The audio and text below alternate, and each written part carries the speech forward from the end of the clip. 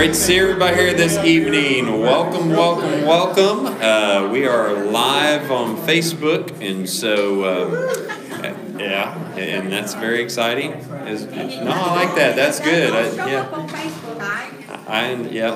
Yep. And so we're here. We are going to be doing the, I don't know what week we are, week 4 or whatever, but we're going to be talking about the assassin who loses his weapon, basically. And some of y'all studied this last week 4. Some of y'all studied this, I believe, when the Dawn Patrol went through Judges on Wednesday morning with Pastor Todd. So you came across this story. So we look forward to traveling through it ourselves. And, week 5. Okay, week 5. I've had multiple different versions. So anyway, but whatever week we're on, we're happy to be here. So let's go to the Lord in prayer. And then we are going to get into Judges chapter 3, verses 12 through 30. Gracious God, thank you again for your opportunity we have to study your holy word, and so we do so with honor and respect. We thank you for its authority in our life. Speak into our lives through just these humorous stories and truths that we find here. In Jesus' name we pray. Amen. Amen. Okay, so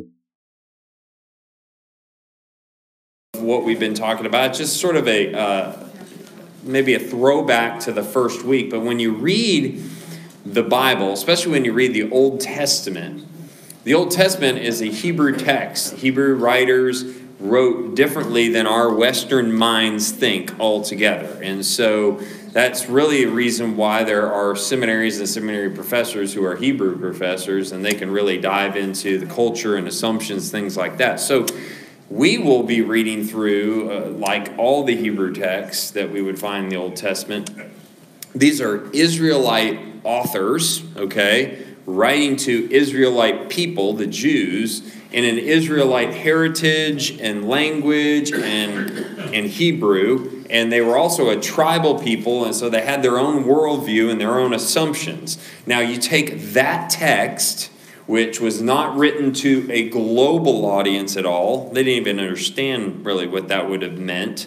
And we find ourselves millennia later trying to read a text with our own assumptions usually and our own worldview, and then translate that, interpret it, all that stuff in a whole different language. So it's hard to say, okay, what exactly did they mean? And so why I want to talk about that is because the Hebrew writers used humor. They didn't always use humor, but they used humor. Now, God is a serious God, but at the same time, they had things, I guarantee you, in the Hebrew text that were funny. That's the reason why they actually lasted throughout the ages, as well as stories told over and over, because they were humorous. They made people laugh. Okay, in their understanding of culture or whatever it might be. So, yes, God said, okay, write this down. It was inspired to write it down, but it was something that was a part of their lives because sometimes they were humorous stories. So, we have some humorous stories here, and they're not always moral stories. We're not going to learn a whole lot from how to act morally. Actually, we might be challenged today to ask ourselves, how would we actually, is that true in the sense of how we would actually listen to God and follow God's direction in our own life? So Judges 3, chapter 12 through 20. Chapter 3, verses 12 through 30. And this is the story of Ehud, I guess you say that, Ehud, and Eglon, King Eglon. And so the Israelites had entered into the promised land in 1406 to 1399 BC, okay? And if you go back and you look at Joshua chapter 1 through 5, you're going to see them entering into this Holy Land, the promised land. And then you have the judges arise, you would say about 40 to 50 years later in 1350 BC, okay? And they go all the way until about 1070 BC. And so you have this sort of widespread of all these different judges. It starts with Jephthah, and it kind of comes close to ending with, is that right, Jephthah? No, it ends with Jephthah and Samson, okay? And so in 1052-ish or so. And then King Saul takes over as king. Then King David and King Solomon, so okay. So Ehud, he arrives on the scene about 1302 to 1204. Is that right? 1302 to 1204. 98 total years, okay? And so 18 of that was oppressed. The Israelites were oppressed, and 80 years of peace. So that sort of incorporates his entire story. So that's kind of gets us to the background. So we're going to start verse 12, read through verse 14. It says, "Once again the Israelites did evil in the Lord's sight, and the Lord gave King Eglon of Moab control over Israel because of their evil. Eglon enlisted the Ammonites and the Amalekites as allies, and then he went out and defeated Israel, taking possession of Jericho, the city of palms. And the Israelites served Eglon of Moab for 18 years. So this is the trend with Judges. If you have never studied Judges, but the Israelites do evil in the sight of the Lord, and then they cry out to God, save us. They're being oppressed. Somebody rules over them, and then the judge rises up and helps free them, and that type of thing. It's sort of this pattern that they deal with. You can actually look at the book of Judges, and you can see typical human behavior. When it comes to, everything's going great with the Lord, and then sometimes we sin and we fall short, and we cry out to God, and then he comes and he, says, hey, I love you, I'm rescuing you, I forgive you, that type of thing. And so you sort of see this spiritual trend throughout the book of Judges. So you have this new generation of Israelites who has risen up after the promised land. They've entered the promised land, and they've forgotten God altogether. They have compromised their faith, all sorts of things. And so Eglon is the king of Moab, and he basically rules this area and where the Israelites are, and he aligns with these two enemies of Israel, and he conquers them. And he takes control of Jericho, makes that his capital. And Jericho would have been the first great success, right, of them moving into the promised land. So that was a place they could say was a victory, and now it had become sort of an emblem of defeat for them, because the people that oppressed them lived in this city that they had victoriously conquered, as they moved into the promised land. Now, one commentator said that they actually would think that Jericho might even be somewhat desolate at this time. And King whatever his name is, Eglon, moved into Jericho because it was sort of empty, because the Israelites ruled over this area, and Joshua curses the city on the way out. So some commentators thought, well, maybe because he cursed the city, they didn't really ever occupy it. Some people probably occupied some of it, but they didn't. Anyway, so I thought that was kind of interesting. So then we hear for 18 years, Israel was slaves. They were basically oppressed underneath the rule of King Eglon. So that brings us to verse 15. But when the people of Israel cried out to the Lord for help, the Lord again raised up a rescuer to save them.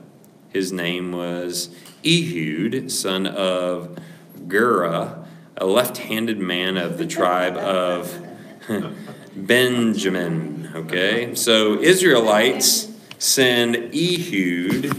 Doesn't that sound like what is that saying? Yeah, it's weird. But anyway, Israelites sent Ehud to deliver their tribute money to King Eglon of Moab. So Ehud made a double-edged dagger that was about a foot long, and he strapped it to his right thigh. Keeping it hidden under his clothing, he brought the tribute money to Eglon, who was very fat. Anyway, I was telling them at lunch today as we were talking about this, I think if the Bible says you're fat, you're fat. I mean,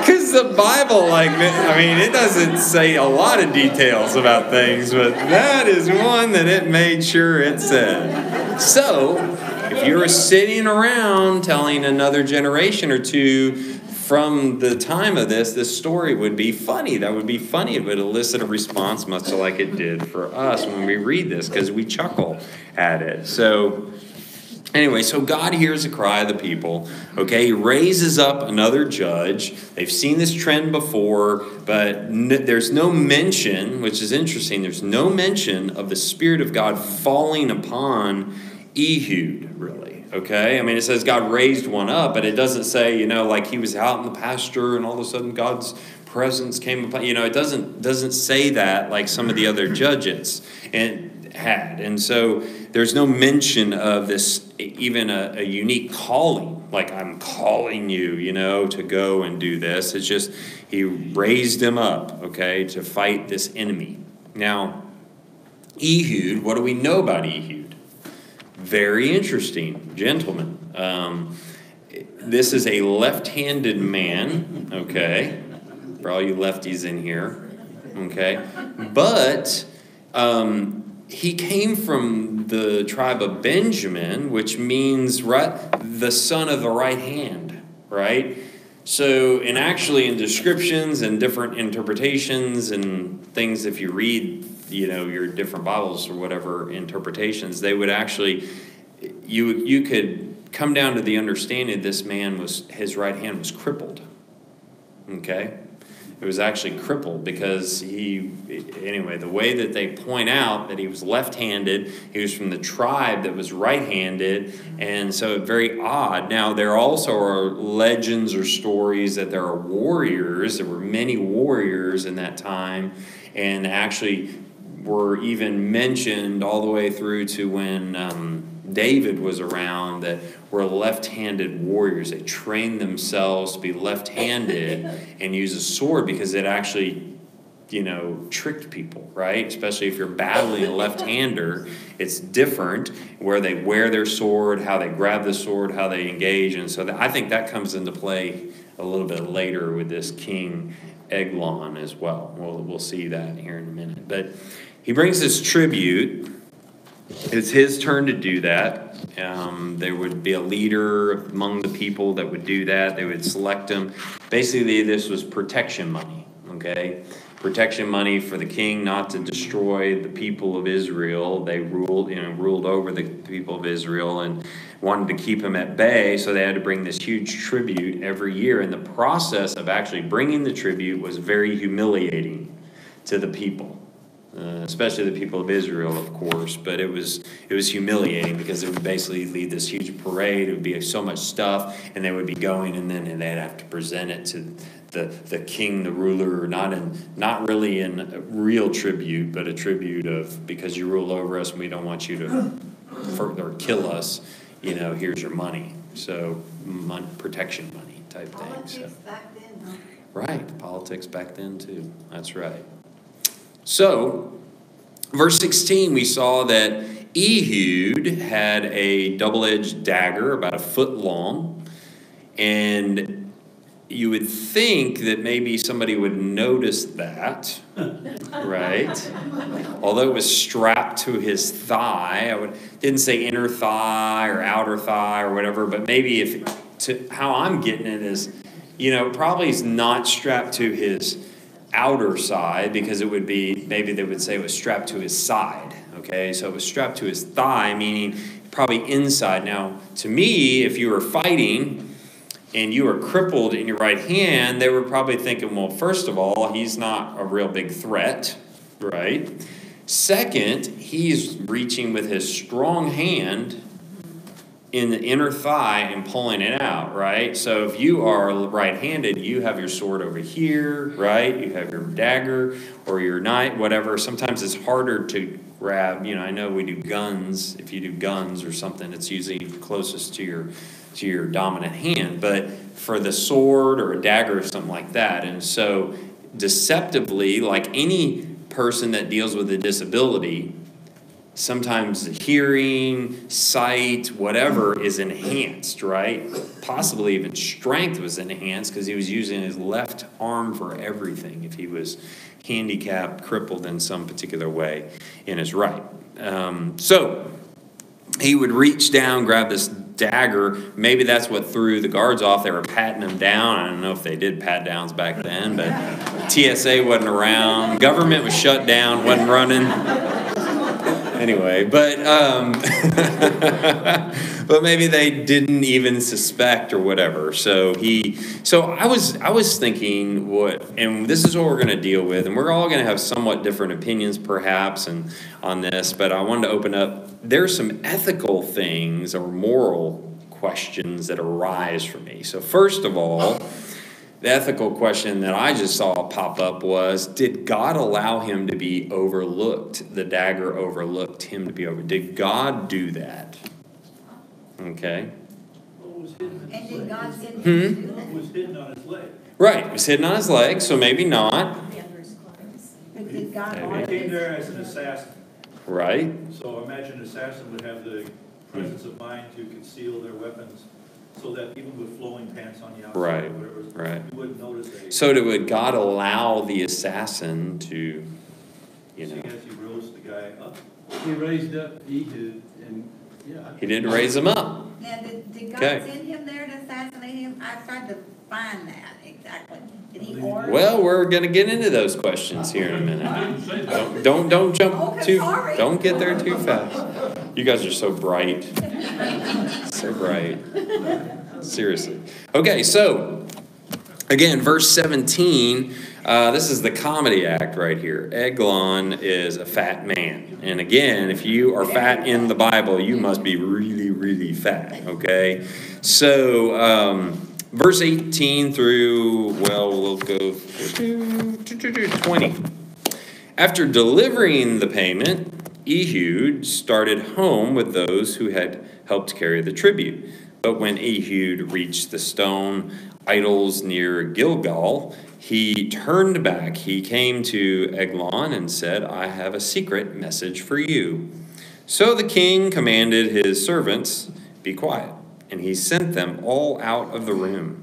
Ehud walked over to Eglon, who was sitting alone in a cool upstairs room, and Ehud said, I have a message from God for you. As King Eglon rose from his seat, and then we'll get to that next cool part in a little bit. So, verse 18 and 19, he's going home, turns back, approaches the king again.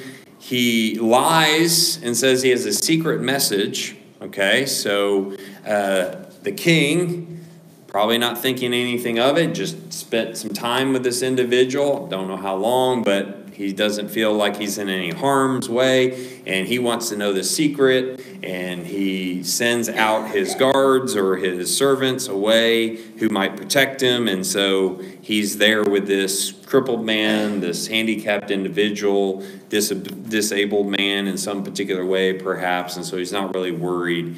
But my ethical question that comes up here is, can we lie to fulfill God's purposes? Maybe God's message was, he gets sick. Maybe. I'm going to kill you. God gave you life, but I'm going to kill you. But God So says it's a sin to lie, so would he instruct us to sin? I'm just asking the question because it's fun, isn't it, to consider? That's my question. What did you thoughts? In verse 19, it says he reached the stone idols near Gilgal. I think the fact that he went there and he saw the stone idols. It just Enraged. And so, Yeah, you could read into that too, because it's like, I know he went back and he was thinking, well, I'm all alone now, I could do this. He could have come up with some way to not travel I don't know how long that is. I never didn't look at the journey, but he could have easily have said, hey, I got something to tell the king after they got out of the palace, and he could have went back up. So maybe there was this emotional thing that he was just infuriated a little bit, or maybe God spoke something to him. We don't hear that. We don't get that input in the scripture here at all. So that's why the question for me arose, can we lie to accomplish God's purposes? Because he could have a message, I'm going to kill you or whatever. We don't hear that message. He just says he's got a secret message he wants to give them, right? So, yes. Well, if you look at it this way, God can forgive you. And if you have been you've been given a purpose by God, then He certainly could forgive you. So, for him to lie intentionally, knowing that God had given him that charge, Yeah. then I would say yes. It's probably true. I like that. But is it a lie? Is it a lie? Don't know. We haven't decided whether it's a lie or not. Maybe it's not a lie. If he's gonna murder somebody, lying's gotta be the least of his worries. I know. That's what I'm thinking. Right. Yes. Yeah. Maybe this is an odd question, but does that beg the question of, if you sin in God's name, is it forgivable?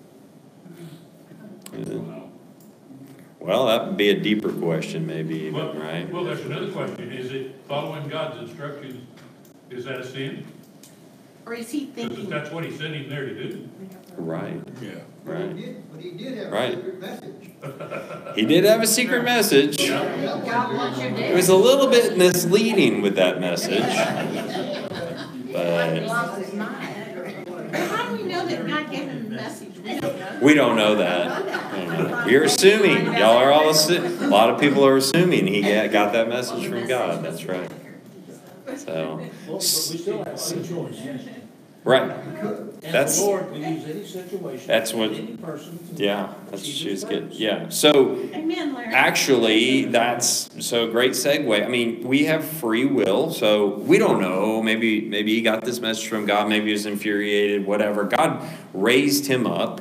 Okay, he had some sort of purpose and calling. Okay, we got that. And so, as a person of free will in humanity, you can choose to do good or evil. He could choose to do good or evil.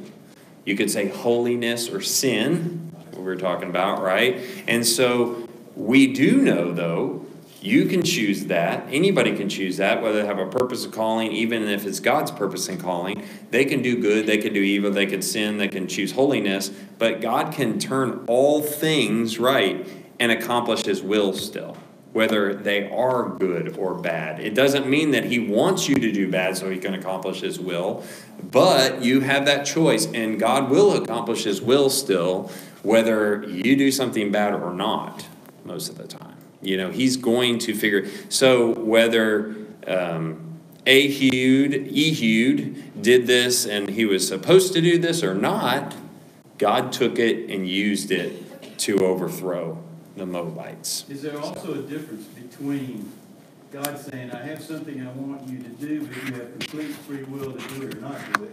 Yeah, that God would saying, be if you did it, you're going to Nineveh. right, And, right. and you can try to get away by just going to have a big fish swallow Right. and take you over there. Right. You're going to get there no matter what, right?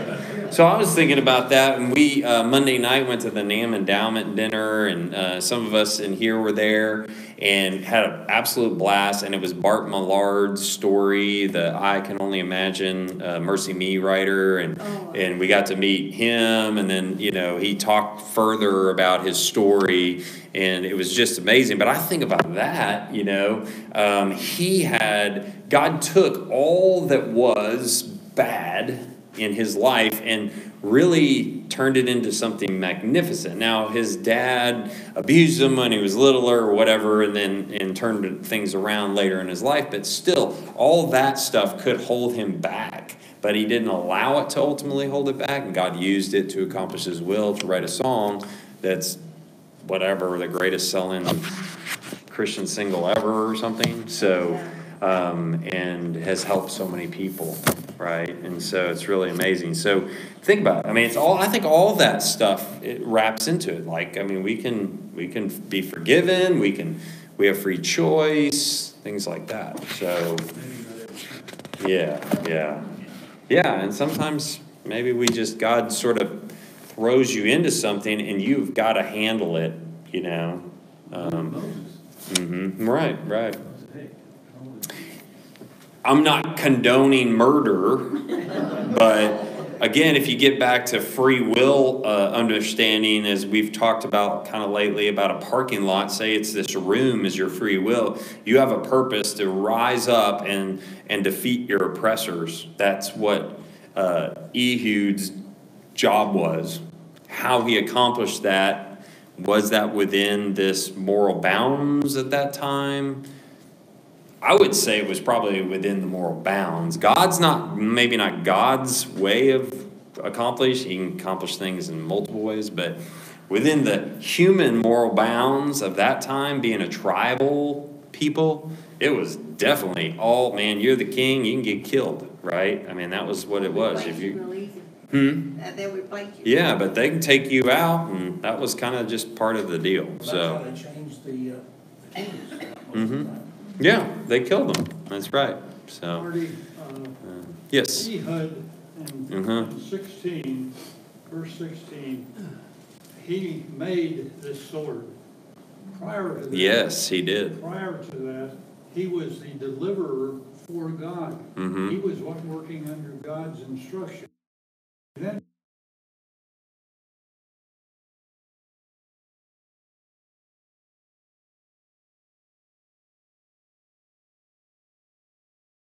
that he was following God's direction. Well, he was following God's direction to be a judge, whether we don't know following God's direction to kill somebody or not, but worked out well. But when he left, he left town, was out somewhere, saw all these idols, and then turn around and come back. Yeah. So it had to me, he was working under God's direction. Right. But we are Christians, not Jews. So we have to ask the moral question, okay? Like me as a pastor, there's a purpose for this church. God has dreams for this place. Can I just lie to you along the way all the time to accomplish that purpose? That would be horrible, right? I mean, you know what I mean? I mean, people think I lie sometimes, right? But I actually am not. But I mean, it's like that's not, and it would accomplish God's purpose probably quicker. I mean, we know people who have been a part of great empires, great churches, things like that, have been based on lies, right? Gone up, and based on abuses and things like that. We have all these churches falling, we have pastors falling, all sorts of things. And I know I'm bringing it back to me in the sense of my calling, but that's not, so we have to ask that. We have to ask those questions. Whether we know the perfect answer or not, I don't know. To me, the perfect answer would be we have free will to accomplish what God wants us to accomplish. And along the way, whether we know it's a sin or not, maybe we don't know it's a sin, God does have the ability to forgive us, and God has the ability to take what is bad and utilize it for His will and good. Okay, so one question. I had a discussion with a friend the other day about the Ten Commandments, that the original version said thou shalt not murder, instead of thou shalt not kill. And I've never heard that before, because they told me that we were talking about it, and they said because God during that time period ordered people to rise up and to kill their enemies, and He accused that was acceptable. Interesting. Is that? Well, I'll look at it. You look at that. I'll look at it. I'm serious. I'm confused, because murder and kill to me are the same thing. But I agree, but soldiers are exempt But they're from the battle. Yes, but murder is like premeditated. A lot of times it's premeditated. So yes. In Hebrew, there's two different words for those two. Yeah. So I'd have to look at the original I'm just text. curious. I was just like, because to me, murder is the same as killing. It's the same thing. Right. It's a different adjective. What if you kill to defend your wife and children from being hurt? Right. Well, That's not premeditated. You're just- That's not murder. It's that's not premeditated. That's- You have the So- right to defend your home Right. and Well, your they're family. both murder, but one of them is intentional and one of them is protecting. Yeah, protection. So, yes, sir. The setting that we have here, though, Mm-hmm. is that Eglon has been an oppressor of the Israelites. That is correct. That's what for we're. 18 years. That's why I was going to wrap up. That's exactly right. Obviously, they were paying a tribute, Yep. but they didn't want to pay. Right. So- He's oppressing them. They are slaves. That it's not like they're being treated all loving and kind. He's not a great guy. No, he's not a great guy. Very bad. He's a fat, not nice Yeah, man. maybe. So basically, Maybe he got what he deserved. maybe he did get what he deserved. Translation says very fat. Yeah. So anyway, And they also have been bald. he might have been bald. We're gonna have to do. That's a whole nother Bible study. I just think it's interesting to ask those questions, but then again, you have to always come back to the context. You have to come back to who are we as Christians? Who are they as Jews? There's a lot of ethics. Anytime you get into moral ethics, man, it's some deep stuff. So, good stuff. So, okay, so let's go verse 21 and move on because we got to get this. We don't even know if he killed him yet. We're just assuming, right? But anyway, so I totally can picture, before we get into that, totally can picture, it's like, okay, so you have this crippled individual, perhaps, okay? And he's like, if you and I were right-handed, we'd probably lean in and go, like that, and we're going to stab. Well, he's crippled, and maybe he's leaning in like this, to tell him a secret. Well, he doesn't know he's left-handed. He reaches up, grabs his steel. So he's totally not thinking about it, not looking for that sort of thing. And so you get it, verse 21. Ehud reached with his left hand, pulled out the dagger strapped to his right thigh, and plunged it into the king's belly. The dagger went so deep that the handle disappeared beneath the king's fat. So Ehud did not pull out the dagger, and the king's bowels emptied. Oh. Then Ehud closed and locked the doors of the room and escaped down the latrine. After Ehud was gone, the king's servants returned and found the doors to the upstairs room locked. They thought he might be using the latrine in the room, so they waited. But when the king didn't come out, after a long delay, they became concerned and got a key. When they opened the doors, they found their master dead on the floor. While the servants were waiting, Ehud escaped, passing the stone idols on his way to Seirah. So, very interesting, crazy story. Not only is this judge, and he does his deal, this crippled man, is probably not as dangerous to this king, and he stabs him. But in the belly, his knife doesn't come out because he's so fat. It's very gross. So it gets stuck in him. So the assassin loses his weapon. That's the title of the study tonight. The assassin loses his weapon, okay? So then he makes a mess of himself as well, right? So, and anyway, verse 23, it's a locked door. He escapes down the patio latrine. It's basically a patio area or something. It's how you porch. Your version might say porch. So, verse 24, servants return. They think the king's doing his personal business. This is total comedy. I mean, they are totally trying to make their audience laugh. Can't you feel it? I mean, seriously, right? I mean, the other time that they talk about people doing their business is when King Saul's in the cave with David and all that. So, one of my favorite verses to preach on for sure. But